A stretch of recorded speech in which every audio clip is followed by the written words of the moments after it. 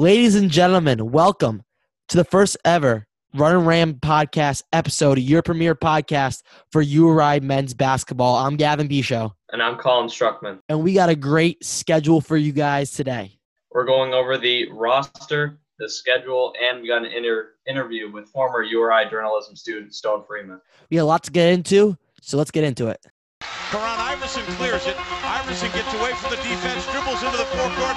Iverson going up. He ducks it home as the buzzer sound. And RHODY, the 8-10 champs. With four, Oda, 30 feet away, jumper in the air. He's got it. Lamar has won it for Rhode Island. Seconds left to the corner. Shot for three by Stan. Terrell down to 8 seconds. Got to go right. In traffic, off-balance shot. Jared Terrell. And for the first time since 2009, it's Rhode Island over Providence with the Ocean State Band. Oh, wow. Terrell from outside. He puts it in.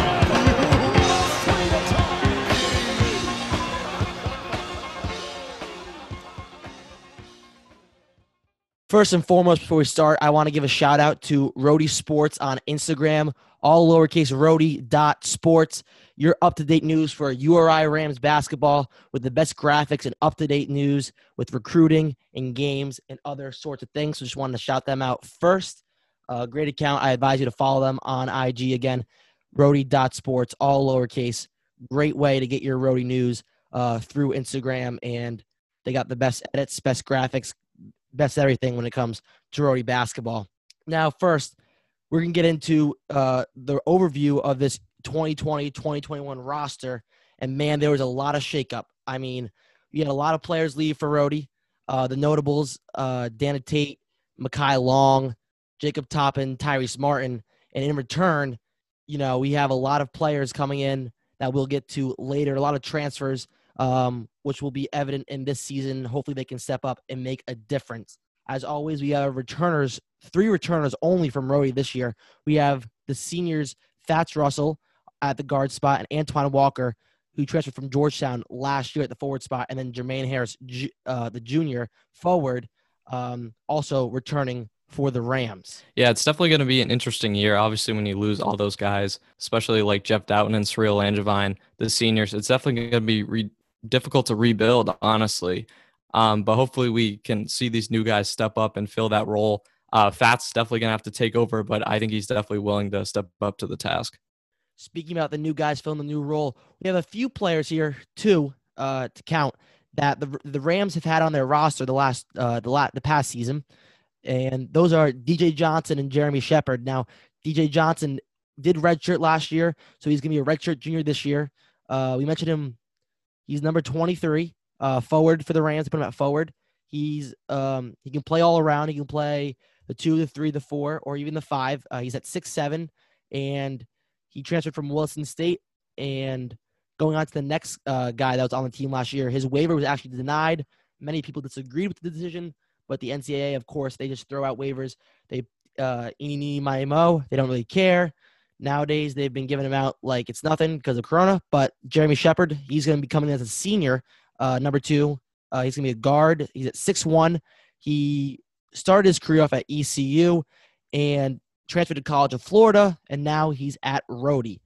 And, man, this guy can shoot the 3, which could help this team out a lot.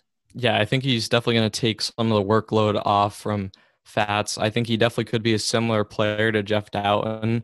They're both around the same height, can shoot the ball well, and Shepard seems like he's really going to gel well with Fats Russell, just like Jeff Doughton did. Definitely, and that's a big thing RHODY seems to struggle with. When they tend to shoot the 3 ball well, they tend to win basketball games. And going on to the newcomers now for RHODY, again, a lot of transfers coming in for the Rams. Let's count 1, 2, 3, 4, 5. 5 transfers, of a few freshmen. But that's a lot. That's a lot of turnaround for David Cox and company. But if they can get that chemistry going, and they have a lot of talent on this team, they can do well in this upcoming year. But let's get right off, and especially with these 2 absolute studs out of Maryland, Mekhi and Mikel Mitchell. What can we see about them this year, Colin? I think Mekhi might have a little bit more upside. he can shoot particularly well for a big man. He's just dominant in the paint. He uses his height exactly to his advantage, can slam it down easily, and he just consistently makes himself look like the most dominant player on the court. I mean, that's in simple terms, but it's true. He's just near impossible to stop him in the paint, and I think he's really the type of big man RHODY has been looking forward to kind of replace Langevin and Mikal. Kind of the same. They're both similar players, and I think they're really going to have unbelievable chemistry with each other, both around 6'9". Mikal is 6'10". But I think they're going to, gel nicely with each other. And we saw a couple of years ago the big man tandem in Hassan Martin and Cyril Langevin. I think this has the potential to be close to that and possibly even better than that duo. Yeah, definitely. And when you look at these guys' size, I mean, 6'9", 230 for Makai and 6'10", 245. They have them listed right now for Mikal. Those are some big boys. All right. Then they're not that skinny. They're big, and they're going to be a tough force down low. And look at Makai, not just on the offensive side, but he is a massive shot blocker. I mean, he impacted the defense in the paint last year for Maryland in his short stint there. But again, he's both sides of the ball. Makai obviously has a little more upside, but Mikal obviously shouldn't be slept on. Both are sophomores coming out of Maryland. Both their transfers were granted to them. Their waivers were granted to them by the NCAA. Seems like everyone was. So that's the scoop on them. Those are the two stars to look into. And it seemed right after they got the Mitchell twins, they got a big transfer out of Charlotte, Malik Martin Jr., brother of Rhode Island legend, as you said earlier, Hassan Martin. He was on the CUSA all-defensive team as a sophomore. He is a 6'6", 210 guard / small forward who can shoot the three ball, who can go down low, very versatile on the floor. Yeah, he definitely is. And you mentioned versatile. When I think of the word versatile in basketball, I think of someone who kind of acts as a role player, someone who steps up and attacks offensively, defensively, distributes the ball well. This is a guy that just fills up the box score each and every game. He's a silent assassin that can strike at any moment. I think he's going to play kind of a similar role like Tyrese Martin, and I think he's definitely going to excel in that role for URI. Obviously, there's pressure with Hassan because he's obviously one of the greatest URI players of all time, but I think Malik is still going to be a very good player for this team. Definitely. And, man, I feel like this list gets better and better with the transfers. I mean, David Cox did a great job. His team's suffering. Jacob Toppin going to Kentucky. You had Tyrese Martin going to UConn, Tate going to Siena, and Makai Long going to Old Dominion. You had no freshman class going to sophomore, and with no Toppin, Makai, or Dana Tate, and it didn't look good. The future did not look good, especially going into COVID. No one knew it was going to happen. People were all going back to their hometowns, telling them what to do. So there's a lot of transfers this past season, but David Cox, man, he sure turned it around, showing his recruiting prowess, especially getting this guy. That's everybody I mentioned right here, Alan Bertrand out of Towson. He's going to be a junior guard. He's actually redshirting this year, so the Rams won't see him on the floor, but he's a 6'5" guard, around 200 pounds. He averaged 13.6 points per game in his last year in his last season with Towson, led that team to a few solid victories and a solid season. Yeah, you mentioned David Cox before. I just want to talk about that before we get into the trans, obviously. But David Cox does not get nearly as much credit as he deserves. He took over after Dan Hurley went to UConn the year after URI, had one of the greatest seasons in our lifetime, honestly. They went 26-8, 15-3 in the A10. They were first in the A10 the regular season, made it to the second round of the NCAA tournament after beating Oklahoma. They lost so much talent after that season, and now they're rebuilding with the Mitchell twins, like we mentioned before, and obviously Bertrand's too, Malik Martin. But with Bertrand's, it's going to be interesting. I mean, URI is playing Towson. Unfortunately, he doesn't get to play in that game. But I think he's going to be an entertaining player. I mean, he really can make an impact on this team, very athletic. So I think time will tell with him. But looking at it, I mean, Towson is a smaller school, but I don't think that really plays a factor in his decision to come to URI. I mean, I know like those schools don't get the rep that, the A10 schools do, but I still think it's going to pay off. I think him coming to URI is really going to pay off. I think this is one of the biggest gets for the Rams this offseason. Yeah, for sure. I mean, looking into the future too. I mean, when Thats leaves, you're gonna need a guy who can take over ball games like Thats does and consistently get you buckets that you need. And Albatran is that guy, right? I mean, look at his stats. Not a lot of assists on the stat sheet, not a lot of rebounds. He's a guy that can get to the basket, and that's what you need for Rhodey. Now, looking forward, another guy I'm really excited about and see what he's going to do is Jalen Carey, a sophomore out of Syracuse. He's a 6'3" guard, standing around 185, 186 pounds. He played a little bit last year for the Orange, but now coming to Rhodey, this could be one of the, besides the Mitchell twins, the biggest transfers coming to Rhodey from Syracuse. Yeah, it's going to be interesting to see because both URI and PC got transfers from Syracuse. PC got Bryson Godine, and we got Jalen Carey. And I think Jalen Carey could be the better of the two potentially. He has a lot of upside, like everyone else who they got. But he's going to be one of those guys who doesn't necessarily have the experience as, other guys in the A10, like Fats Russell, Jacob Gilliard, or, Jalen Crutcher, obviously. But I think Jalen Carey is going to be a really big X factor for this team. He didn't get the chance at Syracuse, but he definitely has a chance at URI. Definitely. And I just think watching his game a little bit last year, I mean, he can shoot a little bit. He's got some good ball handling skills, and that should help Rhodey, especially in a year where they lose a big guy in Tyrese Martin and some key role players in Jacob Toppin, Dana Tate, and Mekhi Long. Moving on now to the freshmen coming in this year, starting with Ishmael Leggett. He was the earliest commitment out of the three freshmen that we're about to list. He's from Washington, D.C., went to St. John's College, same high school as Jeff Doughton attended. He's sitting around a 6'2", 180-pound guard, and shows what David Cox has recruited this year for that freshman class. I mean, you look at Ishmael Leggett, we'll get into Lawrence Tresberry and Iro Aofale later, but long guards who can make a difference on both sides of the ball. Yeah, Ishmael Leggett, I mean, he's a guy that's coming from the DMV area, which is just a renowned basketball area for college basketball. And I think, yeah, you said the length in these guards is huge. And I think being able to stretch the floor is something that these dominant URI teams have been able to do so well. And they can get back to that with recruiting guys like Ishmael Leggett. Now on to Tresberry, freshman out of Cleveland, Tennessee, attended Scotland campus in Pennsylvania. He's a 6'4" guard, standing there about 190 pounds. He has some long arms.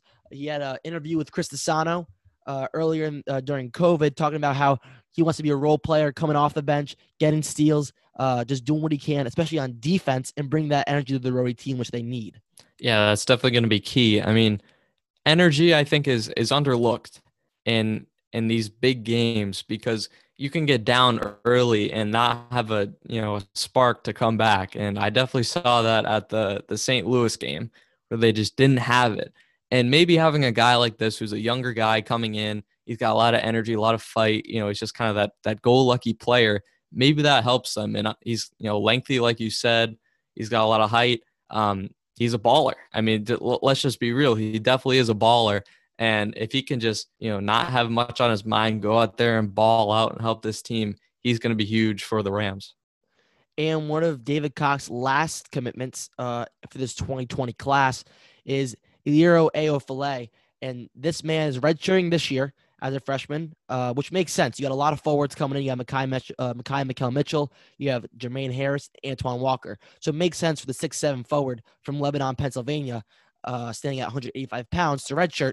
But again, he's a lengthy 6'7", got long arms, can play the 3 to 4 spot, and he could be a big impact for the future of Rhodey. Yeah, he definitely can. I think it'll be a waiting game for him, but he can definitely be a key bench piece. I mean, this is a team that hasn't had the strongest bench in the past 2 seasons. So if you can get him going, put a little weight on him, I think he's definitely going to be an X factor on the bench for this team. Especially the weight factor. He's only standing at 185 pounds at 6'7". Definitely going to get some weight on him over this next redshirt year. And now we're just going to go quickly into the walk-ons. Don't want to put any shade to them or anything. But first, the fifth-year walk-on, Umberto Brusaden. He is from Caldwell University, a 6 foot, 180-pound guard. Played at Oak Hill, a notorious high school superpower when it comes to basketball. And then for the last walk-on, Brandon Board, a freshman guard, 6'2", 190 pounds, out of Foxborough, Massachusetts, local kid. I'd like to see that, and that would fill out RHODY's roster for this upcoming 2020-2021 season. And getting into another topic maybe as big as this roster is this RHODY schedule. With coronavirus and all the things moving, we don't even know if some of these games will happen. They're still looking for more games. It's going to be still some moving pieces over the next couple of weeks as we lead up to RHODY's first games. Yeah, obviously one of the storylines is how well this team is going to deal with COVID, because this is something that's already affected their off season. You know, they don't have normally as many practices as they do, and that's important in having practically a brand new team. And, you know, at some point there could be a positive case. There could be several positive cases where they have to cancel games or conference games. We just don't know. I mean, what we have now is really tentative. You know, they could be adding games. They could be subtracting games. We really don't know. We're going to have to see how this plays out. But dealing with COVID is definitely going to be huge, like you mentioned before. So it's really just a waiting game with this schedule, I think. Yes, for sure. I totally agree. You know, probably some change is going to happen over the next couple of weeks, and, you know, we'll stay on that with you guys. But we're going to just go into what we know. So they're going to start off their first game on the 25th of November. Through that week, they're playing 4 games on that Wednesday, Thursday, Saturday, Sunday at Bubbleville and Mohegan Sun. They got 4 solid games against teams most of them have had winning records last year. And you look at on the Wednesday, the 25th, Stephen F. Austin. Thursday, the 26th, on Thanksgiving, they play Towson, Bertrand's old team, as you mentioned before.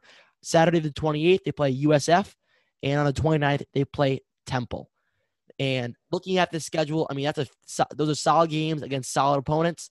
Of course, I think RHODY should take care of some teams other than others. But, man, that first game could be slept on. Stephen F. Austin is a great team. I mean, last year they're coming off a 25-3 season. They went 17-1 in the Southland, and they had about 5 or 6 juniors on the team that will be seniors this year.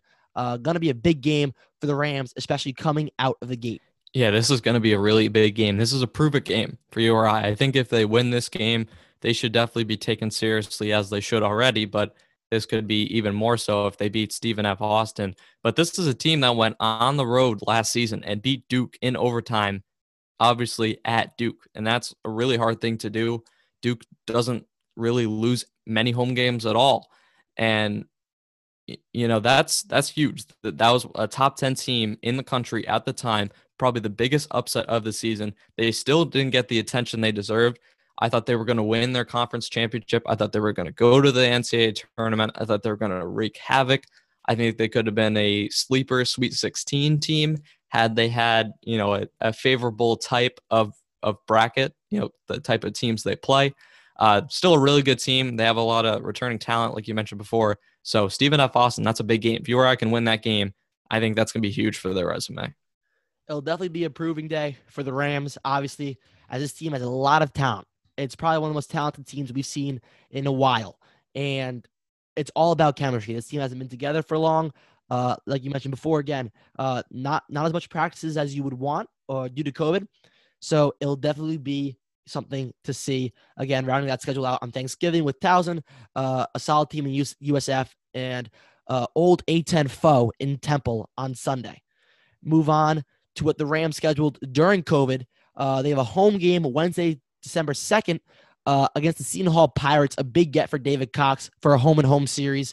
That's a great game for the Rams. Wish there could be fans there, but obviously due to COVID-19, that is not going to happen. But Seton Hall, another great team in the Big East. Of course, they lost Miles Powell, but they still have a lot of talent on that team, and that could end up to be a great game for RHODY. If they can somehow beat Seton Hall, that would be unbelievable. But then moving on, that same week they play BC on the Friday on the road, another home-and-home David Cox scheduled, and there's a big gap between the 4th and the 19th where they play at Western Kentucky, a team where the Rams skidded by in overtime against the Hilltoppers. And honestly, this Western Kentucky team has a lot of talent that didn't play last year, including Charles Bassey. And that's a scary game as well. That's probably one of the top 3 games in this non-conference schedule. Yeah, they had to squeak that one out last year. I thought they had it in the bag, but then Western Kentucky made a wild shot at the end to force overtime. But certainly one you can't overlook. I mean, that'd be a great win if they can hold on to that one. But you got to take your non-conference wins this year. They mean so much more due to the really complicated schedule. But you got to make the best of it, and you got to win those games that you really have a chance to win. And as you see there in that big break between the 4th and the 19th, Brody's still looking for one more game on their schedule. And many thoughts have been Buffalo, Vermont, Iona, teams that are all going to be at Bubbleville, at Mohegan Sun. So maybe they can get a game at one of those teams. Would be very good for Rhody. A big mid-major contest there would be very good. Nonetheless, to mention that Iona is now coached by Rick Pitino. So that would be an interesting game. Who's proven to get recruits already at Iona, which is crazy. And obviously with the schedule, we'll have there were some cancellations. Obviously the first 3 games, Lehigh, Drexel, and Quinnipiac, kind of tune-up games for this Mohegan Sun Classic, which is already switched around, were canceled due to the pushback of the college basketball season. And probably the stunner out of all of this, PC URI will not play for the first time in a while. Colin, I'm not happy. Rhody fans are not happy. And we'll get more into this when we have Stone Freeman on. He'll give you some info on what he thinks. We'll go deep dive into it so we can all just get mad at PC. But that's what the lay of the land is looking like for the Rams schedule for the non-conference. Yeah, we'll table that PC discussion for later, but it's certainly an interesting schedule. I mean, definitely not as many chances as last year. Last year you had Alabama, LSU, those types of teams to make a statement against. But you still have a lot of chances. You still have Stephen F. Austin. You still have Western Kentucky. You could have, I really like Vermont. Vermont's a really good team. That could be, if you win that game, that's big. Even Iona too with Rick Pitino, like you mentioned before. Buffalo's been a decent team over the past couple of years.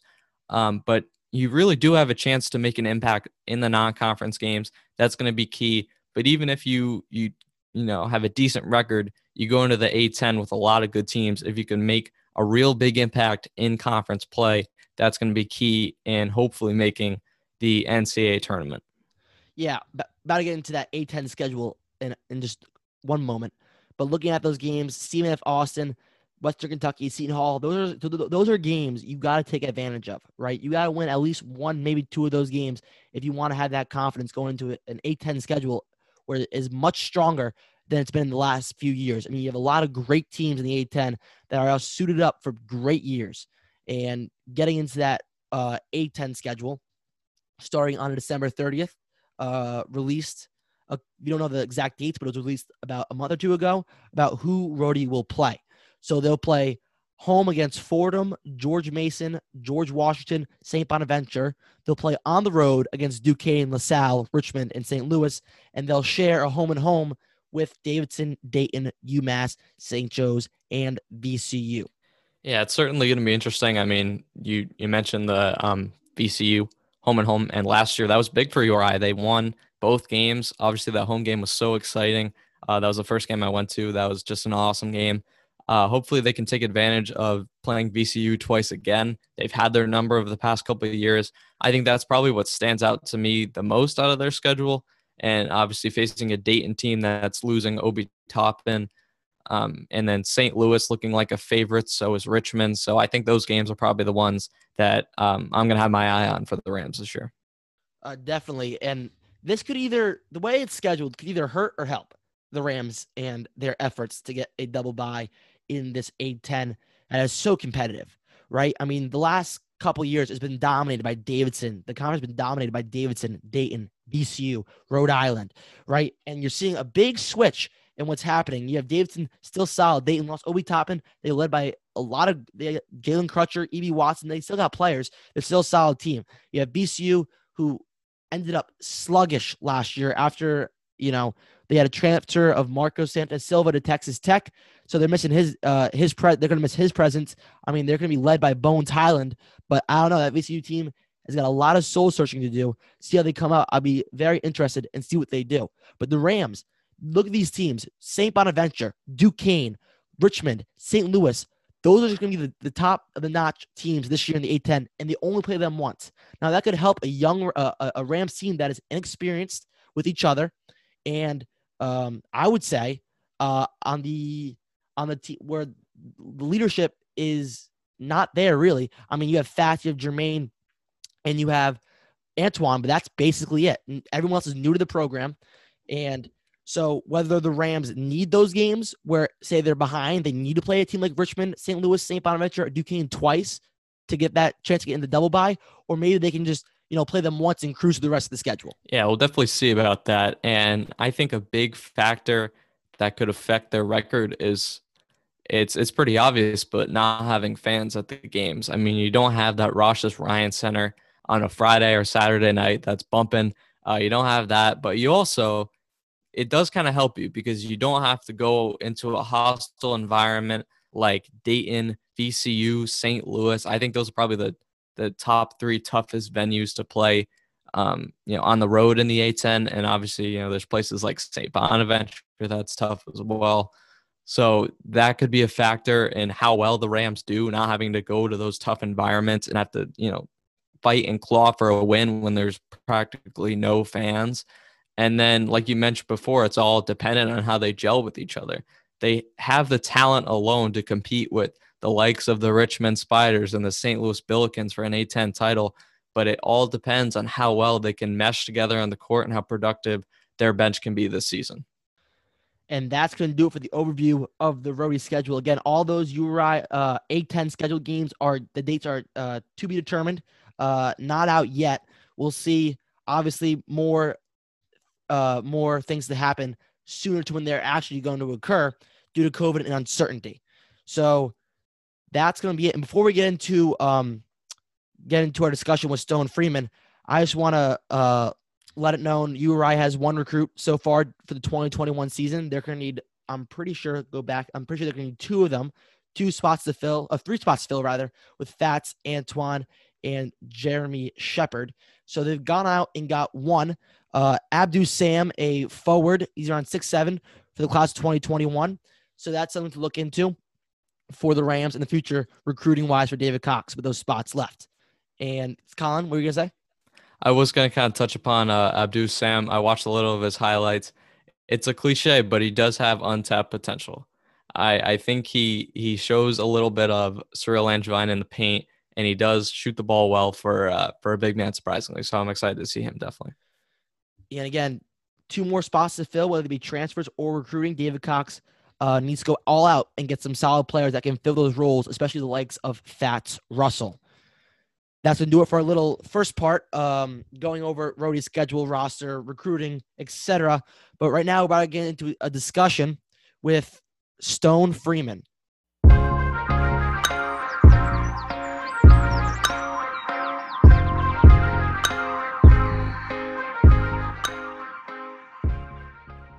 Now welcoming to the Runnin Rams podcast, Stone Freeman. Stone, how are you doing today?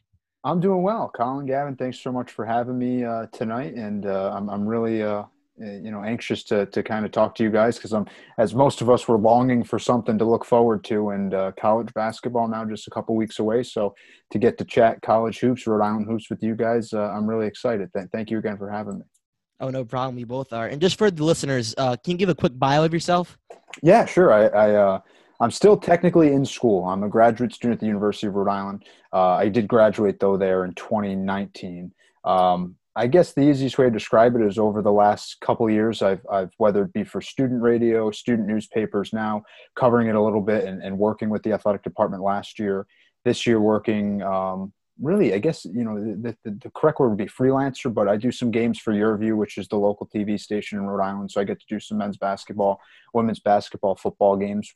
If and when we get to those seasons, hopefully we'll get, a football season in the spring that's on schedule, men's and women's basketball this fall and into the spring too. So I get to do some games, the play-by-play for YourView, and the best way to describe it is devoted URI fan too. At the root of all this is a guy that's got 2 sisters that are both either at or graduated from URI and a dog named Rhody. So I live and breathe Keene Blue, and that's kind of a little bit about me.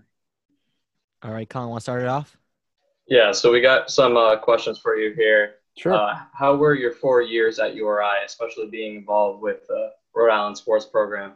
Yeah, that's a huge question just because I have nothing but good things to say about it. But the easiest way to describe it is it was so good I decided to stay 2 more years and get my master's degree. So, yeah, it was awesome. Getting hands-on experience with these programs. But also getting to learn myself as a person, as a reporter, as a journalist too. Had some really good teams in the 4 years that I was an undergrad there, and even last year, the season cut short with COVID. But again, another really good team that have some names that right now, because it's so new, we hear Jeff Doughton, we hear E.C. Matthews, we hear Fats Russell, you hear Dan Hurley, you hear David Cox. You think to yourself, well, those are guys that they're here now or they were here. But they'll soon translate to the names that, if you're from Rhode Island or you've just followed college basketball, they'll become the Cuttino Mobleys and the Tyson Wheelers and the Lamar Odoms, where it's almost like you see highlights of them and it's, wow, that was happening right here on campus. So getting to kind of live through it was really awesome. And a credit to just the people around me. I think there was a good group of student reporters, and then that kind of latched onto these programs and followed them as fans, but also really getting my hands in and involved in. And again, how to be a journalist, how to ask questions. I did a podcast like this my senior year at URI. And it's stuff like this that you have to start, that you kind of got to be uncomfortable. You got to take risks. You got to ask random people to be on your podcast. You got to, the best way to do it is you got to do it. You got to. You can't talk about things. You just have to do it. And that was what my 4 years were like at URI. And now in May, I'm just about, 7 months removed from being a 2-time alum of the university. And again, it's something that I take great pride in, and something that I will talk at all lengths about. So I don't want to take up too much time on this answer, but really just nothing but good things to say about my time at URI. Well, that's great. Yeah, I know awesome. a lot of people enjoy it there. Yeah. And you talked about, being with basketball and football, but talking about the basketball team, was there like a special kind of like juice or like a mojo around the team that really was different than any other thing you've really covered? I mean, that's another, great question and great topic. The best way that I can describe is my sophomore year, I was an intern with a branch of the athletic department, Lairfield Sports, which they take care of this corporate sponsorships and stuff. So a little bit different than what I'm doing now per se. But I had told my boss, who's this guy, Matt Swiss, and I said to Matt, my favorite place on campus has to be the Memorial Union. And this is like after my freshman year. Again, I'm involved, but I'm doing stuff, for a team that was the year EC towards ACL. So there was a different buzz around the team. Not so much did they not fulfill expectations, but they had an opportunity really taken away from them. And there wasn't too much hype, I guess, yet. And I didn't really get too glued into athletics yet. But he said to me, that'll quickly change. It'll quickly become the Ryan Center. And again, I thought, well, at the moment, it's just something you hear. And now there is not a place, at least on campus, that I want to be more than the Thomas M. Ryan Center. And that's where the buzz kind of came in. It started, well before I was there when Coach Hurley was hired, in my opinion, this kind of new wave, and all the credit to Jim Barron, and he had some great teams too that just couldn't get over that hump. But there was this new wave of energy and this new, new players, new faces, but new energy, defensive-minded basketball, if you look at it from on the court, but off the court. All of a sudden, it seemed like it took time, don't get me wrong, but people began to really care. And there was that idea on campus when you're walking around where all of a sudden people are talking. Oh, are you going to the game tonight? Are you doing this tonight? Did you see this tonight? And then by my senior year, and I'm sure if you guys are fans of URI now as seniors in high school, you're going to eventually be students there, you hope. But as you get accustomed to it, you realize there are parts to your senior year that all of a sudden the social side of things, they're great, right? You're a senior, but it's more reflecting back and going, wow, like the last 4 years here, the basketball program is like, there's that staple, the banners are in the Ryan Center. I was here during those years. And those become kind of the moments that you really think about when you think back to college. So that's been really rewarding. But yeah, definitely a buzz and just an energy around men's basketball that with all respects to every other sport on campus, it's just, it's different, a game day type of feeling for men's basketball at URI. Yeah, I always seem to get the butterflies walking into the Ryan Center on a hyped Yeah. up Friday night when you have one of those teams like VCU or Dayton or Sure. even PC coming in. There's nothing better than just walking into the Ryan Center and just feeling the atmosphere and feeling Yeah. the fans and everything around you all coming together. Kind of have a similar kind of relation to that, right? As like your earlier to college, with Dan Hurley coming in and started going to more games. I finally got season tickets right that Nice. year when they won the A10 championship. And going along that ride has just been something special. I mean, watching this It team is. grow and play and become a national spotlight over the past couple of years has been insane, and it's been a fun ride to be on. Yeah, it's been awesome. I mean, right now, again, I briefly mentioned it, but last year was kind of cut short. In the tail end of the season, I mean, let's just be honest, they didn't play. The Rams weren't playing their best basketball at the end of the season, which is what you'd like. But I mean, there was, I think, a 9-game winning streak there in the middle where beating VCU on the road and getting some big home games at the Ryan Center. I think it was that Duquesne game that they were undefeated in conference play, and it's a Tuesday night, but we're right back from winter break. And again, just like this new atmosphere change where not only do you get the sellout crowd, but you get that energy and you get the kind of big time feel that comes with good college basketball, and that has struck Kingston for sure. Definitely. Yeah, so we got one more question, kind of similar. Sure. What has been your favorite Rhode Island player, memory, and game that you have attended over your time at URI? That's a great one. My favorite player, another big question because there's so many great ones, but I always had a soft spot for Hassan Martin. And I think it was because my sophomore year, my sister is 2 years older than me, so I'm never one to hide it. Growing up, I wouldn't have described myself as a Rhode Island fan. I wouldn't describe myself as a PC fan either, but I was in Warwick. I got these two teams. I went to plenty of URI games, plenty of PC games, but I mean, let's be honest, we live in New England. It was the pro sports that were the big time things to follow. But when my sister was a freshman at URI, I would have been a junior in high school still. And Providence was very good. Providence was very good that year. They made it to the Big East tournament. They won the Big East tournament, went to the NCAA tournament. But I remember paying more specific attention to URI and Providence because one, PC was very good, but two, now I had something to root for. I had a sister that went to the university, and I quickly gravitated towards the Hassan Martins. There was a couple other younger guys that ended up transferring away, but even TJ Buchanan, who's now an assistant coach that was left over from the Barron era, there were these guys that you're just kind of attracted to because you're rooting for them now. One, because now I can identify with the school, but also because they're longing for something as a player that's going to help a fan base. Now you start doing more research, you start to watch more games. I remember watching URI lose to Kansas in Disney World I think that was my junior year. And again, same thing. Didn't know too much about it, but I knew Coach Hurley had, put together this recruiting class that all of a sudden people are talking about. That was Hassan and E.C. Matthews in the first couple of years and whatnot. And everything was really, really good. It felt like, again, that new wave. And then Hassan, really, I began to like him because of his defense. Then I started to watch more, and he was a two-way player that put in a ton of effort.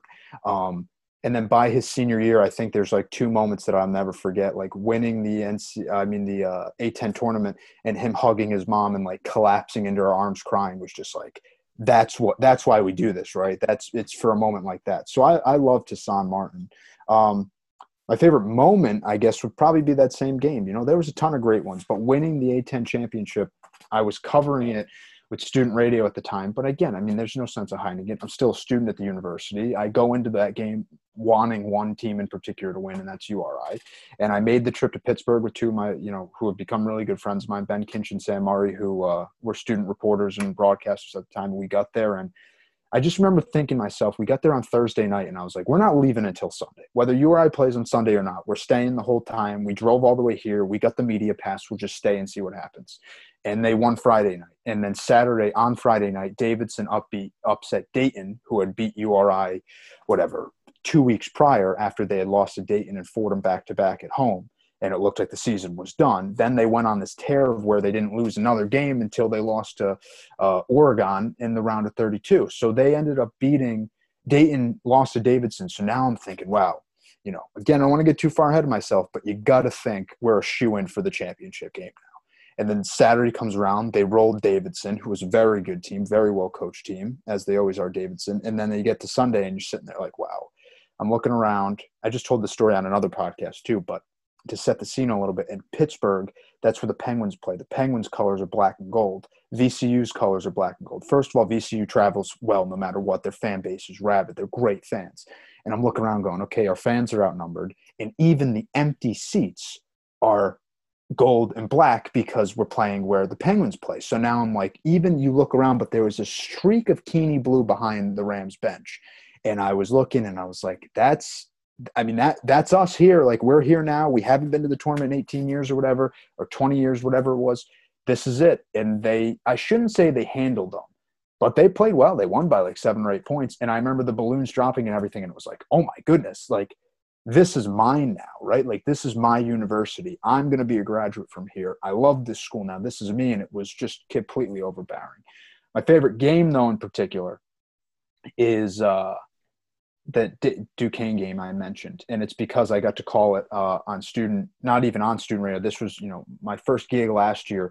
I worked in the athletic department in the media relations office, but part of this job was that any game that you or I had, whatever the sport that was on your view, I got to do the call of the game. And when Duquesne came to town, again, it's not a big time team necessarily, but they were 5-0 in conference play. They're at the top of the conference, and I got to call the game because it slipped through the cracks. No national TV station picked it up. It's on your view. I prepared really well. I called the game with my best friend, Tyler, who I grew up with, who is a freelancer too, and I needed a broadcast partner, so we got him on board. We were prepared. The Rams were prepared. The atmosphere was insane. And I think they were down at half and held Duquesne to 6 field goals in the second half. And if you think about what I said about Hassan Martin, effort and defense are like 2 things that I love in basketball games. And that was that. One of the best games that I got to call, that I got to be a part of. And again, it was during that stretch where they had won, I think it was 9 straight games last year. And it looked like, again, it was only whatever the sabermetrics are now. It was a quad 2 win. It wasn't necessarily now going to push them into the tournament, the round of 62 or round of 64 necessarily come March, but it was a big win that I think meant a lot to a lot of people. And I get to have some very small, minuscule role in providing, the play-by-play for that. So that was really special. Very interesting. Let's go across the board. Colin, who are your favorite players in memory and game? Never seem to get that answer. So I'm going to have to agree with Hassan Martin because Nice. My mom was born and raised in Staten Island. So it was really cool to see him play. He always just put his heart and soul on the floor. So I definitely go with him. Jeff Doughton, probably number 2. Love him as well. Yeah, Doughton's a good one. Doughton's a really good one. Yeah. Memory, probably. Well, memory and game, I would say, are both the same because last year I got to go to the VCU game. It's the first game I went to last year, like in that season, and it was awesome.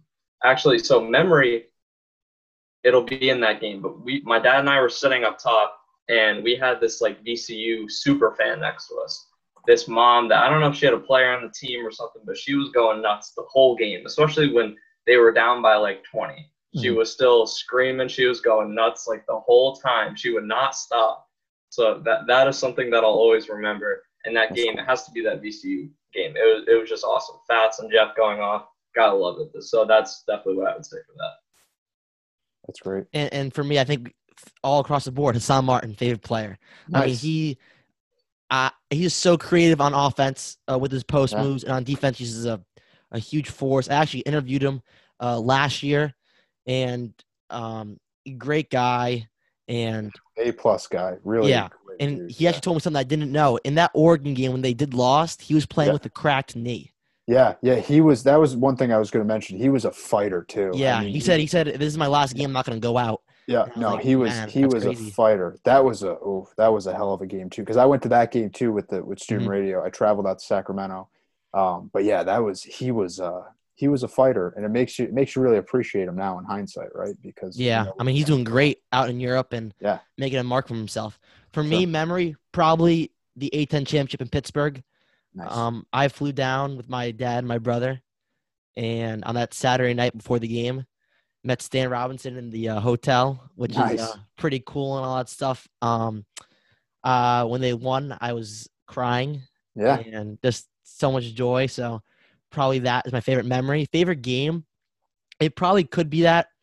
But if I were to say off the top of my head, when they beat Duquesne, when Stan Robinson hit the game-winning three. The game winner, yeah. That was another game that was part of a crazy stretch. I think they won 16 straight that year. Because it was the first week of them being ranked. Yeah. Right, and it was a tough game, right? They were down by like 12 or 14 at some points, and they kept fighting back, kept clawing back. They finally took the lead, then blew it again, and then they had a Stan Robinson shot. It was standstill for 3 seconds with that ball in the air, and it just erupted.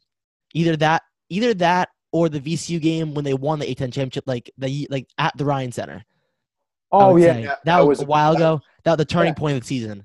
That was a huge game because, again, that was after they lost to Dayton and Fordham back-to-back, and then they had to beat VCU at home to, continue some type of hope, and they did. Yeah, I remember that game too. That was a great one. Okay, so now going into this year, talking about RHODY, sure, college basketball this year, who do you think you see the biggest improvement coming from the returners? So Fats Russell, Jermaine Harris, or Antoine Walker? Yeah. I think out of those three, right, and again, three really key names at different levels to the success for RHODY this year, because Fats, right, is the premier name. He's been here now 3 years, made a name as early as his freshman year with that 20 points against Providence as a freshman. That's really where I have the birth of Fats Russell, is in that game at home. The fans loved it. Then he helps them secure the A-10 regular season first in program history, sorry. And then sophomore year, not so much a letdown, but he had that adjustment where he had to become a starter. And then last year, put on a show again. This year, though, there's pressure, but not pressure in terms of, I think he's going to let people down pressure. I think Fats will be in most games, with the exception of a couple, because there's other great guard play in the Atlantic 10 this year. But he's going to be one of the, if not the best player on the court. So I think Fats will have, I think he's going to do his job, right? He's going to put up 20 points a game on probably 15 or so shots. I think Jermaine Harris has to be the guy that we all kind of key in on. I think Antoine Walker is going to be great to help that second unit, another bench flow for David Cox this year. But Harris, you have to think, it's almost a cop-out answer, but hear me out. It's a something's got to give type of thing, right? You don't get recruited the way that kid did and not have something left, right? So there's a lot of people that, have given up on Jermaine Harris and they don't want him starting and whatnot. No, I think if he is committed in terms of, and again, I don't know what these practices look like or anything with COVID and X, Y, and Z, but if he is committed to playing two sides of the basketball court, playing defense and playing offense, and gets a little bit more disciplined where he's not getting himself into foul trouble early on in games, he can stay on the court for longer. I think he's going to be one of the bigger surprises this year for fans. And again, I think that to a certain degree, a lot of people would say, well, you're wishful thinking because he hasn't shown too much over his first 2 years. But if he can adjust to the game, the speed a little bit more, because college basketball is a weird thing, right? Or basketball in general. Some games you have to speed yourself up. Some games you have to slow down depending on pace, on tempo, how you're going to play, how the opponent's going to play. If he can discipline himself more and figure out the pace to the game, I think Jermaine Harris is going to fit right in with URI this year in terms of really being a key contributor to the success of the team. Very interesting, and I agree a lot. I think a lot of people have given up on him, but they don't know, to be a big man in a good mid-major school or any good college basketball area in D1, it takes time to develop. Sure. We saw with Hassan Martin riding the coattails of Baruta for a little bit, and then watch him grow up and sprout to be a great forward. So I think it takes time for him to actually contribute as much as star forwards do. Yeah, and I think too, and I kind of alluded to it, but the Atlantic 10 is really guard heavy as it is. There's a couple great forwards, right? I think Trey Mitchell is going to be great at UMass as a sophomore. I think Hassan French is going to pick up right where he left off at St. Louis.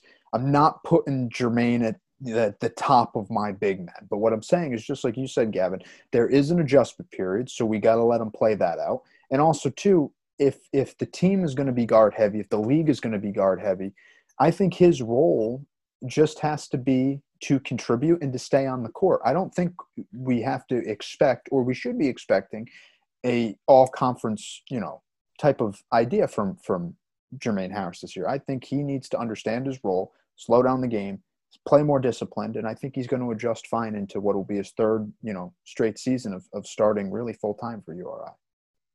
Yeah, so I'm going to go in the other direction. I'm going to have to say Antoine Walker, because I think last year was only the beginning for him. Sure. And he'll certainly, I think, have more than 5.3 points per game. And he definitely had a breakout game against Dayton in a game where there just were a lot of negatives in that game. It was a blowout loss. Obi Toppin was dunking all over the place. Sure. They dominated that game. And I think Walker really has the chance to be the best bench player for the Rams this season. And he just needs to be great from mid-range. I think that's his sweet spot. And if he can make those easy shots, I think he's really going to be a key asset for URI this season. Yeah, I think Antoine, again, it's not so much I don't think he's going to play a role. I just think the role for him this year is going to be a bench role again. But I think you're right. I think he mid-range was really good last year. He had a couple games, I think, was it Western Kentucky, the first one he played, where he really looked like he fit in, right? Not to say most players wouldn't, but it's tough to transfer, then sit out a half a year, or he really sat out a full year because he sat out the entire spring the year before. But I mean, that is a tough adjustment to make, and I think he handled it pretty well. But no, I would agree. I do think he'll play a big role too for URI. And I think you hit all the points where I agree with Jermaine Harris.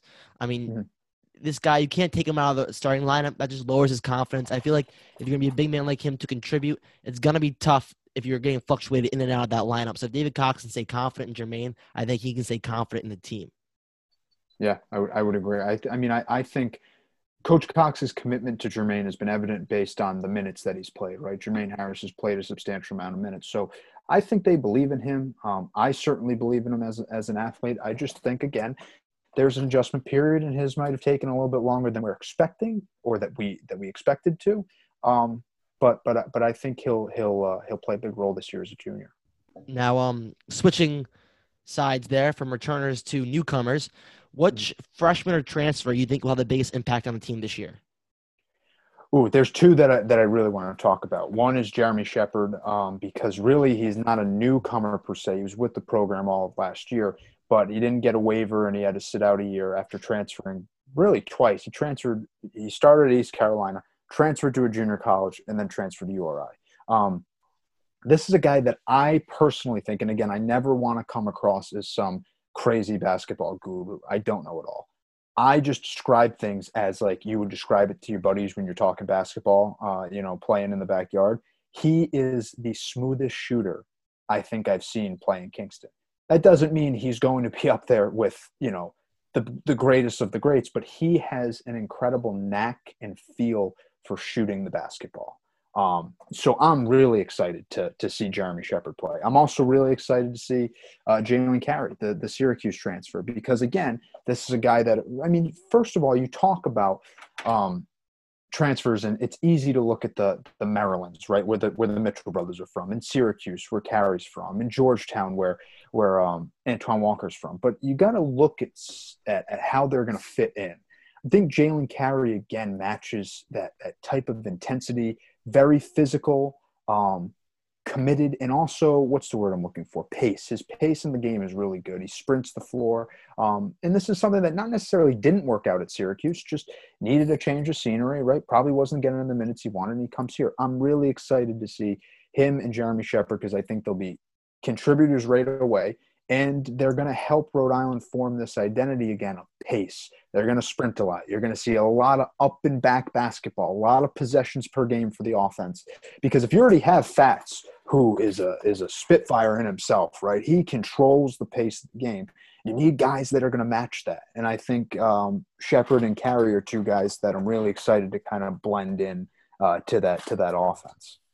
Again, I have to agree with you, Stone, because I am so high on Jeremy Shepard. I mean, Mhm. URI, whenever they've struggled in games big time, it's come usually when they get blown out. It's usually on the offensive side, and especially from the three, right? When they Sure. shoot well from three, they tend to win a lot of games. When they don't shoot well, they don't. We Yeah. saw it last year when they played Richmond at home that first time. They did terrible Yeah. from the field. They shot 2 for 23 or something like that from three. They couldn't get anything to fall. And I think he just brings something else that Rhode Island hasn't had since, of course, a Jared Terrell or E.C. Matthews, where you can really rely, and even then there were some off games, but rely on a three-point shooter to really hit his shots. I mean, Jeff Down every once in a while had some good games. He was more of a mid-range shooter, though. But still, Sure. With Jeremy Shepard, he just seems to have that spark. I'm pretty sure he shot 44% in his junior college year. And it just brings a little excitement to Rhody fans, especially with that with an offense that needs a spark.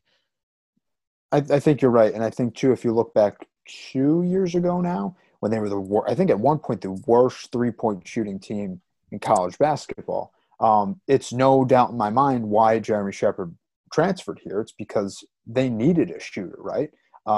So, again, I hope it comes, down to the offense is just clicking well. But if you want to look at that three-point ball as the problem, quote-unquote problem, Jeremy Shepard will be an easy solution there. Mm-hmm.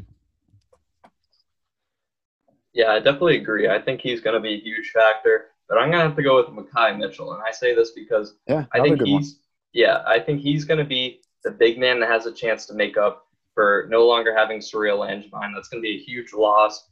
And I think he really has the chance to be a future leader for this team. I think him and his brother are going to be a huge duo, and they're going to be really similar to that Hassan Martin and Surreal Langevin duo that we saw go to the second round of the NCAA tournament a couple of years ago.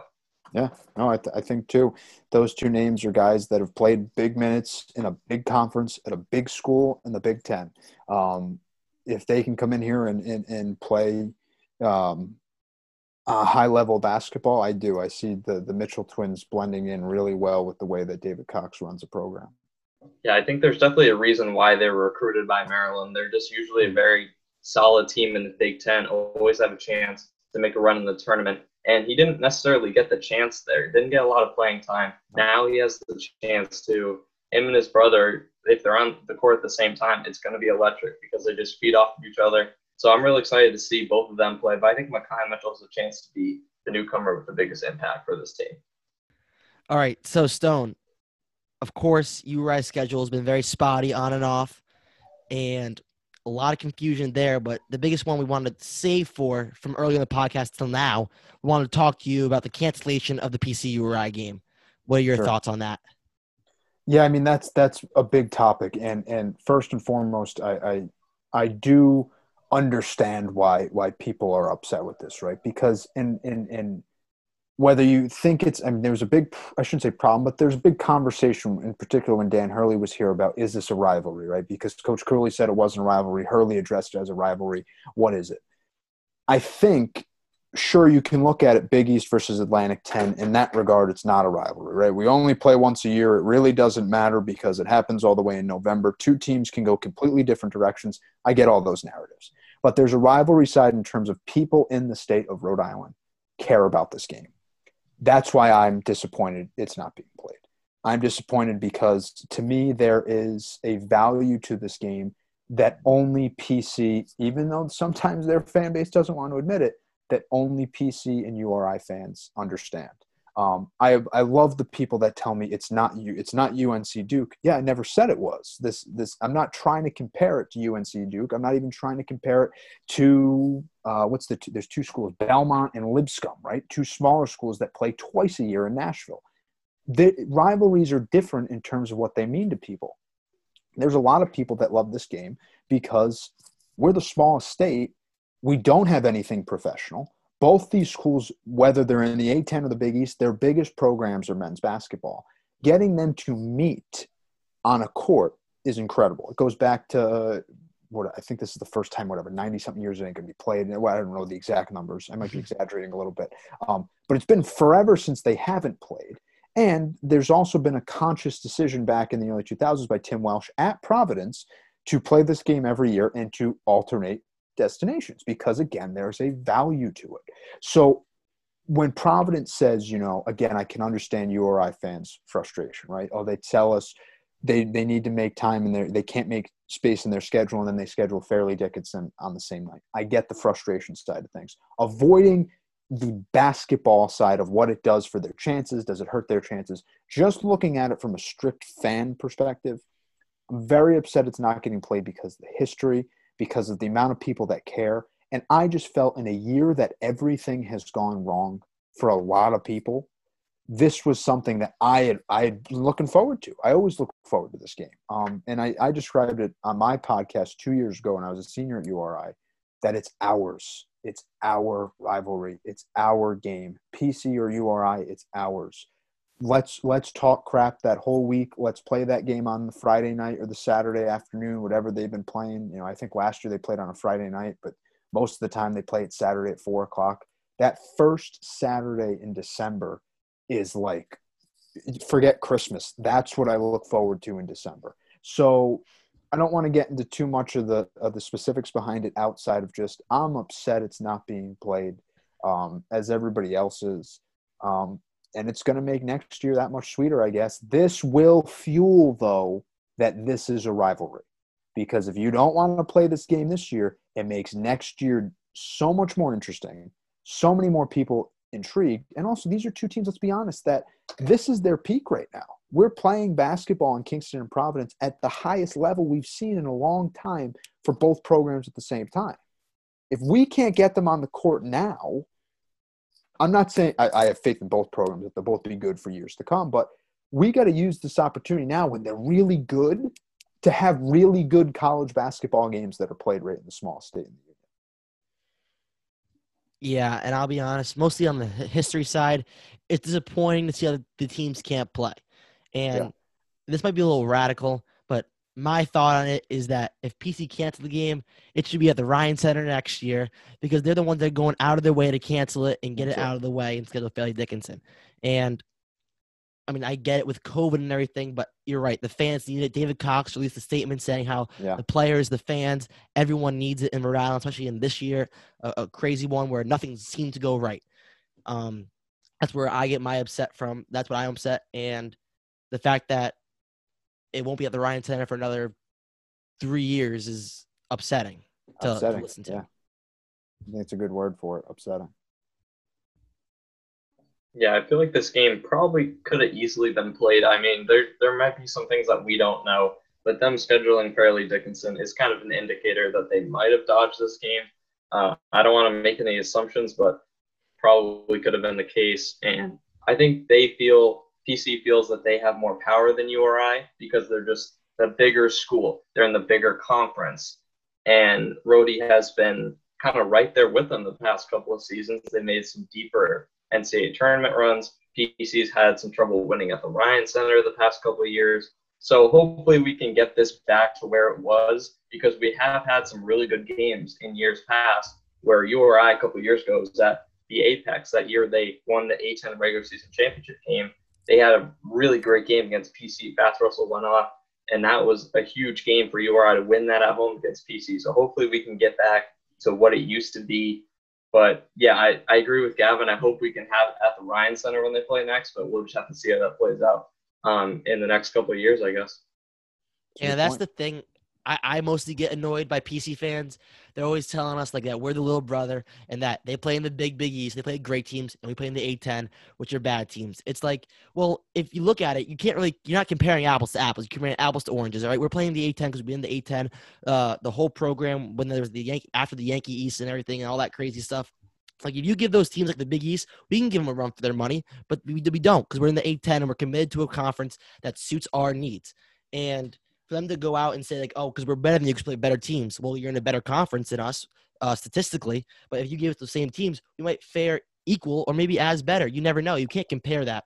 And then you go on to say that, oh, well, if PT is so good, how about where's their success in their in the NCAA tournament? And like, oh, well, we play different teams than URI. But you just said that you're better than URI because you play better teams. So you can't really make that argument. That's what really ticks me off with PC fans and the Big East and the A10 say they don't need a good non-conference schedule because they play in the Big East, which carries them, and which is why PC doesn't need to play RHODY. It's not a rivalry because they're better than them and they play better teams. So that's where I get my frustration with that from that standpoint.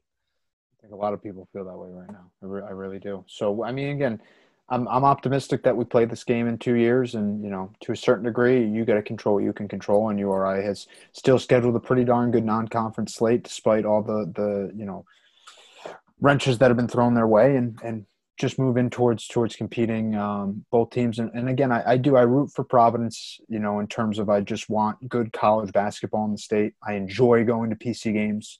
I enjoy watching college basketball. So I do. I hope they still do well. It's not necessarily anything against them. It's just, I think for right now, I thought we needed this game in terms of we, the state, the people. And unfortunately, we're going to have to wait another 365 days. Yeah, and that is just disappointing. But let's look to the positive. Of course, you guys got a big non-conference schedule coming up. They've got a packed week, that first week of Thanksgiving. I'm pretty sure you had a tweet saying you're going to be the most unproductive person that week when they play those 4 games. And I totally agree. We get Thanksgiving break off from high school that whole week. So I'm so excited to get into those games and force a slew of 4 solid games. And you played Stephen F. Austin team, who we mentioned before, who's coming off a great year. They have great juniors. And they play good teams in USF, Towson, Temple. What do you think the starting 5 is going to look for this Rhody team going into that starting week for the non-conference schedule?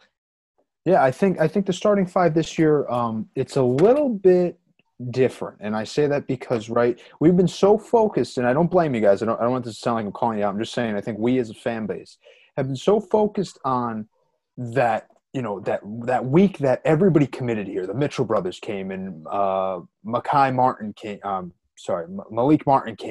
And the kid from Towson, I think it's Bertrand, right? He came. There were so many transfers that had come that we'd forgotten, though, that they lost quite a bit too, right? So Tyrese Martin ain't here anymore. He's at UConn, right? So somebody's got to fill that void. Jeff Doughton and Cyril Langevin, 2 of the most decorated seniors in program history, are not here anymore. So Fats, of course, is the shoo-in. I think Jeremy Shepard's going to start. I think Jalen Carey's going to start. I think Jermaine Harris is still going to start. And then I got to cheat because I want to make sure I get the right Mitchell twin. I think it's going to be Makai Mitchell that starts. He's the one that has a little bit more experience starting role. He started 5 games last year at Maryland. But again, you look at this lineup and you see Fats, who's an all-conference player, who's going to be an all-conference player this year. Jeremy Shepard, who's playing the American. That I wouldn't say it's necessarily a step up from the Atlantic 10, but a well-known, they're playing 2 American teams right off the bat who he's had some experience against in USF and Temple.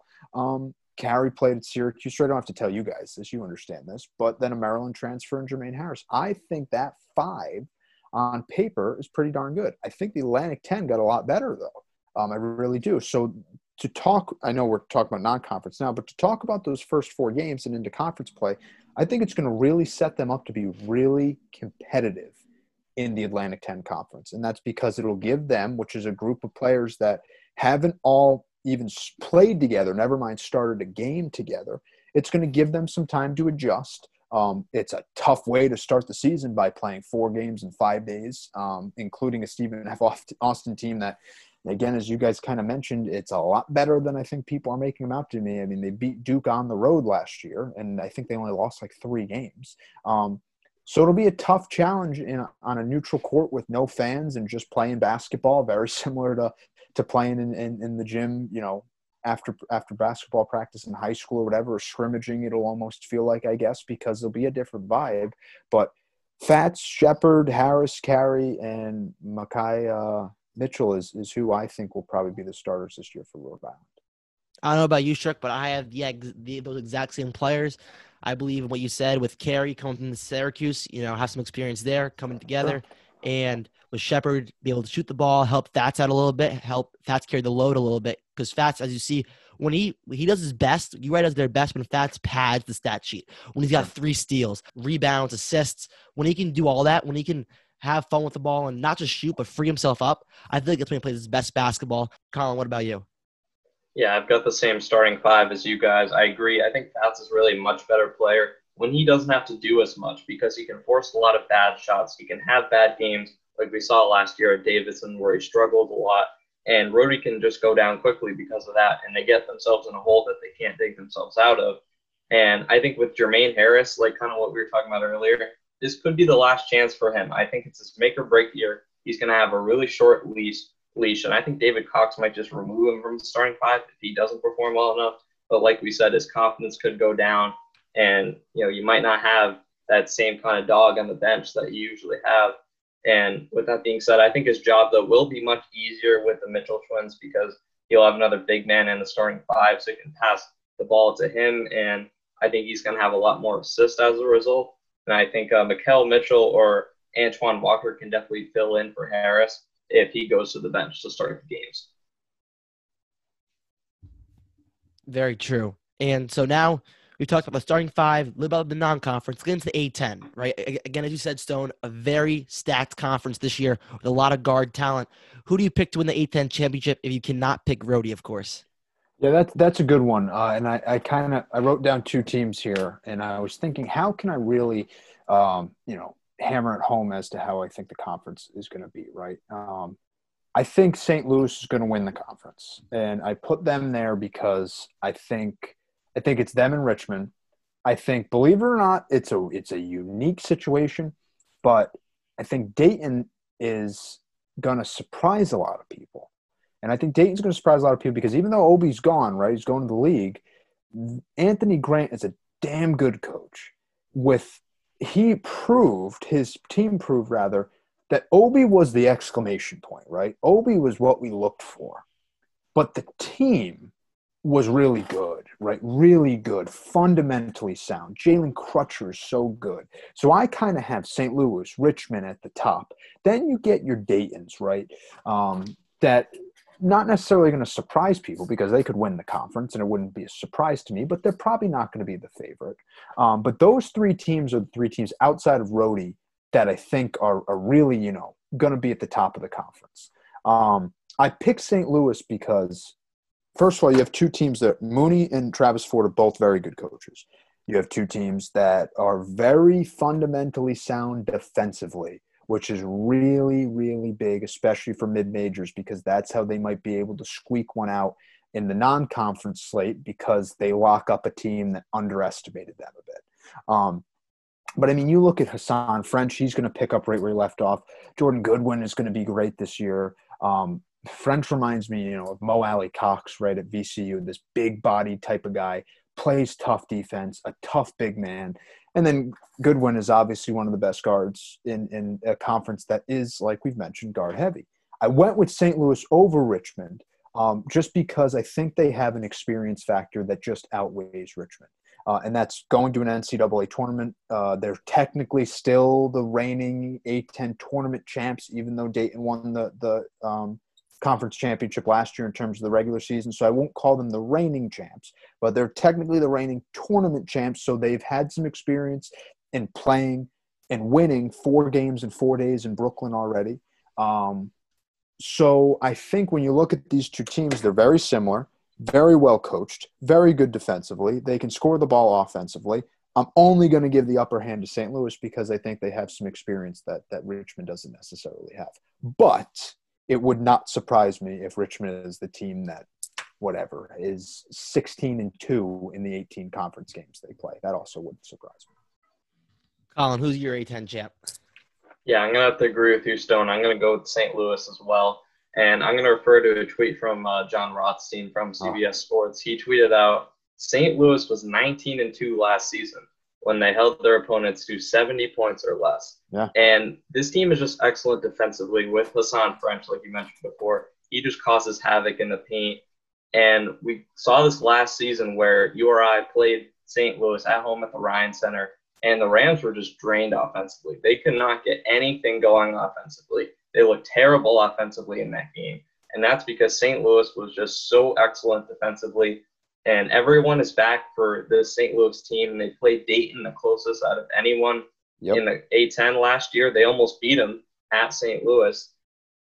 And, I mean, I think they're just going to – they were really close last year, and this year they take that extra step and they win another A10 championship. Man, we all love the Billikens here. I had to pick St. Louis as well.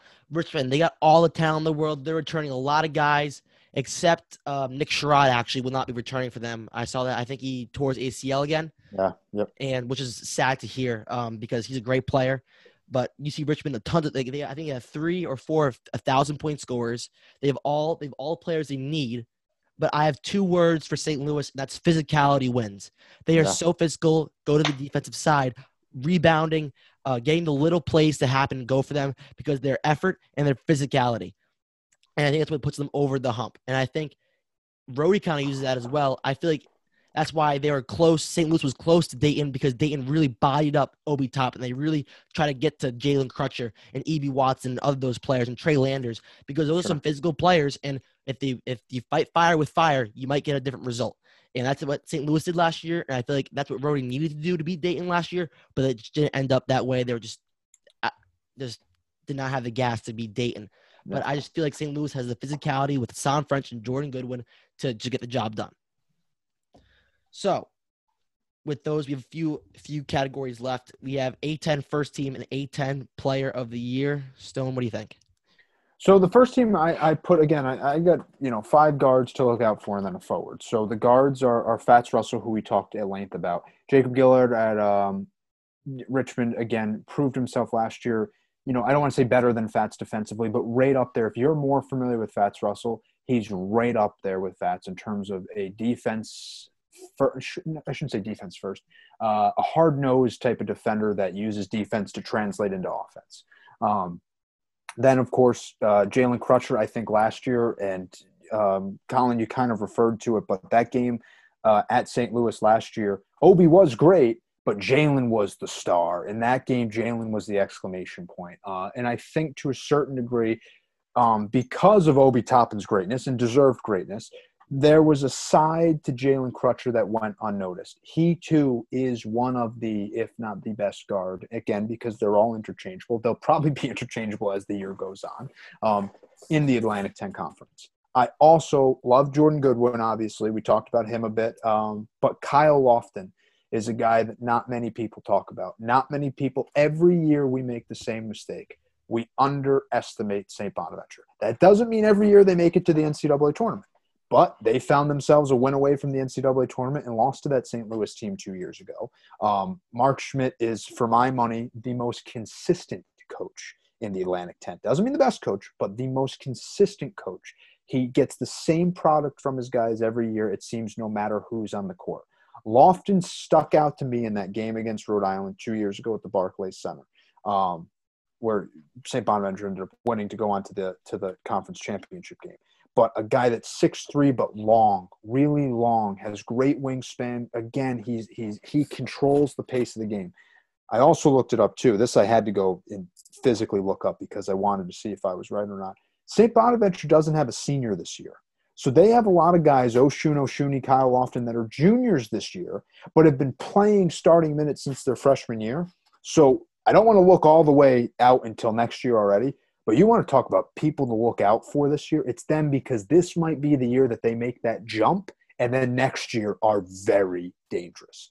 The one forward I have in my first team, I might surprise a lot of people because I think Hassan French can be up there too, but I have Trey Mitchell at UMass. I think Trey Mitchell is a really good basketball player, and he did something that not many freshmen do, and that's he gradually got better as the season went on. And I say not many freshmen can do that because not many freshmen get starting minutes and can get better as the games go on.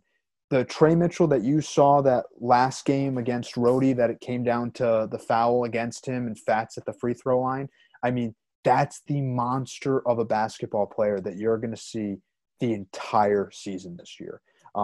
They're well coached, as much as it kills me to admit that UMass might surprise a lot of people this year, though. Not saying they're going to be a top 5 finisher, a top even half finisher, but there's going to be a lot of people that are going to have them really low in their projections. And I think UMass is going to be pretty good this year because of the jump that Trey Mitchell is going to make as a sophomore.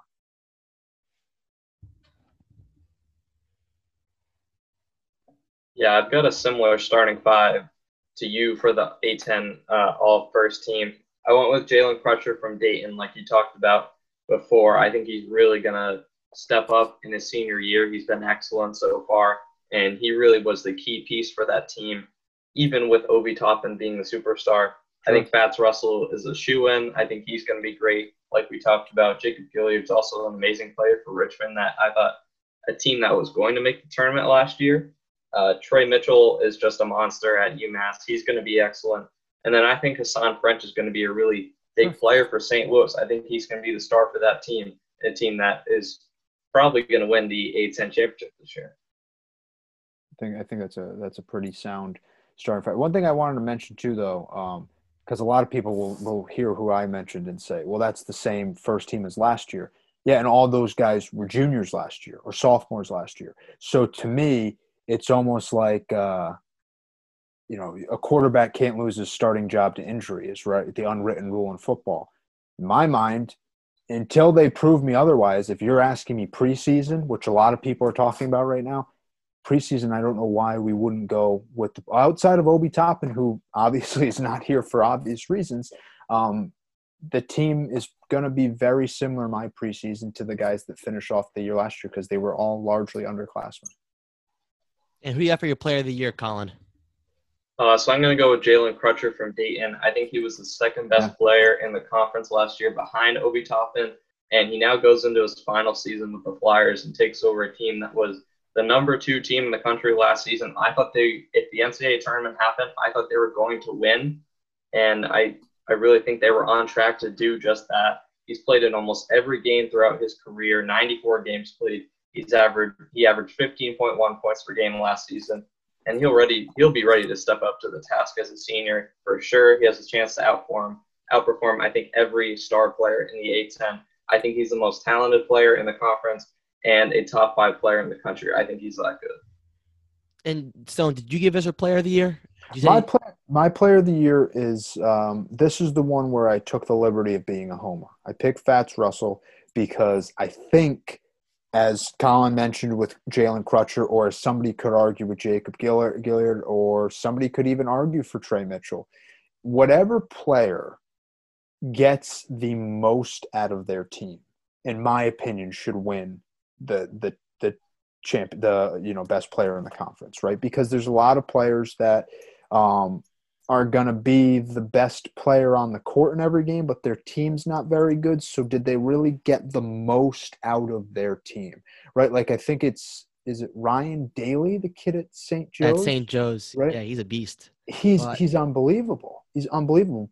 But to a certain degree, I do hold the team's success against him. And it might not be the best, right? But I do hold that against them because you got to look at it and say, what did they get out of their team? And some of it isn't their fault. I went with Fats because I think Jalen Crutcher Colin did an excellent job describing his, value to Dayton. But I'm just thinking, if you look at RHODY, I think they're going to be good. And if I'm going to sit here and tell you I think they're going to be good and their starting lineup is vastly different than the year before, vastly different than 2 years before, and really mixed up of partially transfers, partially players that sat out all of last year, partially players that have played, if you're, i.e. Jermaine Harris, 2 years in now and haven't done too much.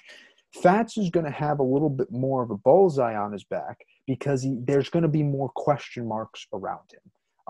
And again, I think this is probably the only time in this entire breakdown of the first team where I will admit I'm a homer. And I just think Fats might have a little bit more say in how the team actually does than some of these other players. Wow, that statement with how the team must do good. Or not must, but should do good if you have a player of the year. Yeah. Just kind of destroys my whole thing. But you never know. For my player of the year, I picked Trey Mitchell. I think he brings a different type of ball. I mean, he's 6'10". He's not small. He's a big person. No, he's a right. big He's got some weight on him, and he can shoot. That's the thing. He can run that pick and fade all day long, or he can go down to the post and get you all day. And Matt McCall's got a good team over there in UMass that could surprise a lot of people, like you said.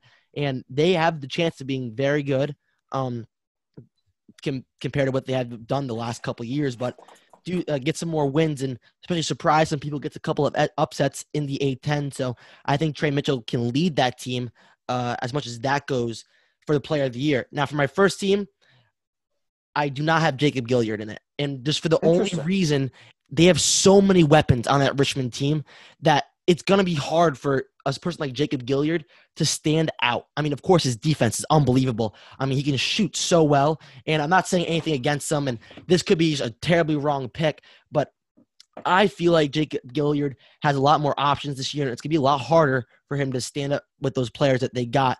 KO, they have Grant Golden. There's a big reason why they're doing so good recently. So I have Fats. I have Jalen Crutcher, again with those values you guys said earlier. Trey Mitchell, Hassan French, again with the physicality and leading that St. Louis team, and kind of a surprise guard, Bones Highland out of VCU. I think he's a sophomore. He did unbelievable last year as a freshman. He took a big role. I'm stumbling on the name of the VCU guard who left last year. I would say not mid-season, but like in January or early February. They had a player. Oh yes, yeah. He left. He had a leave of absence. Yes. Yeah. Yep. And I have to look him up too. I would have to. I'm slipping on the name, but Bones Highland, who already played unbelievable before that, stepped in that role and led that VCU team to a solid stretch down the road with a team that was slowly crumbling. VCU was looked at as one of the best teams the A-10 they could have had. Maybe Dayton could get that A-10 championship, but that VCU team was regarded very highly with Marcus Santos Silva, who's now in Texas Tech, but they just slowly diminished. They couldn't get the wins they needed, especially at home. And then you had that player had to leave of absence. Bones Highland stepped in and really helped this team. And I think he brings explosiveness and speed to that VCU team as a guard. And that's why I picked him to be my first team, my last first team selection. I think Bones is a guy he's completely slipped my mind, but he's a guy that, I thought last year there was a couple games where you went, who is this kid? And then you realize, well, that's the kid that last game I said the same thing. Who is this kid? He strung together a couple games and Bones has a great feel for it, right? You can really remember that name. So once you look him up and you get a feel for who he is, I think you're right. And I think Mike Rhodes is a great head coach at VCU. That's one thing that I say that all the time. I love coaching in college basketball, but I really think the Atlantic 10 coaching this year and the past couple of years, because there hasn't been too much turnover, has been pretty darn good. Both, all these schools, whether it's Hurley going to UConn and the Rams going to find a new guy, or Archie Miller going to Indiana and Dayton getting Anthony Grant. I mean, there's so many coaching changes that can happen at a mid-major conference, and I think the Atlantic 10 schools have done a pretty good job of either retaining coaches, as St. Bonaventure has done with Schmidt for a long time. Richmond hasn't given up on Mooney yet, which for a while, a lot of people, I like Chris Mooney. I do. I've really liked him as a human, as a person. I think he's a great coach, and he dealt with a lot the last couple of years. I mean, they literally, I think there was between the billboards and I think there's the billboards, the tweets calling him out, fire Mooney. He's got his team in a chance to, if not win the conference, pretty good chance of getting that large berth. Which normally buys coaches a couple more seasons. So I think the coaching in the Atlantic 10 this year, no different than the past couple of years, has been pretty good, if not excellent. All right, Colin, anything else? No, I think we pretty much touched upon it all. I think this is going to be a really entertaining year in the A-10. URA has got a chance to make an impact. They're going to have some really tough teams in Richmond, St. Louis, St. Bonaventure. So it's going to be, I think, down to the wire. Hopefully we can have all those conference games happen. Hopefully no more scheduling conflicts. But I'm hoping for a really fun season. I'm really excited to watch the Rams this year. And I think this is actually the first time we've seen a RHODY team kind of come together all at once. I mean, we see them rebuild and get to what they are at a peak and then come back down and kind of rebuild again. But this is the first time we've seen this much talent come together all at once that hasn't really meshed together for very long at all. They have the talent. It's all about the chemistry and how they can do early on to set the tone for a season coming ahead. That's going to be unlike any other. Stone, thank you so much for coming on to the podcast today. It's been a pleasure and been great talking RHODY hoops with the season upcoming. Yeah, thank you guys. Really, it was almost surprising to me, and this is not to be a knock as much as it's some credit to you guys. I was not expecting two high school seniors to be interviewing me today. I really wasn't. I thought for sure we were freshmen in college that wanted to get involved or whatnot. This is really big. This is stuff that, if you want to do this for a career or if this is just something that's fun to you, whatever it may be, you got to start now. And I said at the beginning, you got to do, right? You got to do it. You got to do it. You got to do it. There's no more talking about it. And having me on was really a great opportunity for myself to talk hoops. I've been waiting a long time to do something like this, and to get to know hopefully future Rams, because again, it's a really special university. So thank the two of you, and I want to wish you guys both health, and that's really what that's the best wish for people right now, is with everything going on, is continued health to the two of you and to anybody important to you. And again, I appreciate you having me on. This has been awesome. Well, thank you very much. Thanks for coming on. You got it. Well, thank you for listening to our first episode of the Runnin Rams podcast. And again, thanks to Stone Freeman for coming on today. Stay tuned for episodes weekly for this podcast. Stay safe, and Rhody, Rhody, Rhody.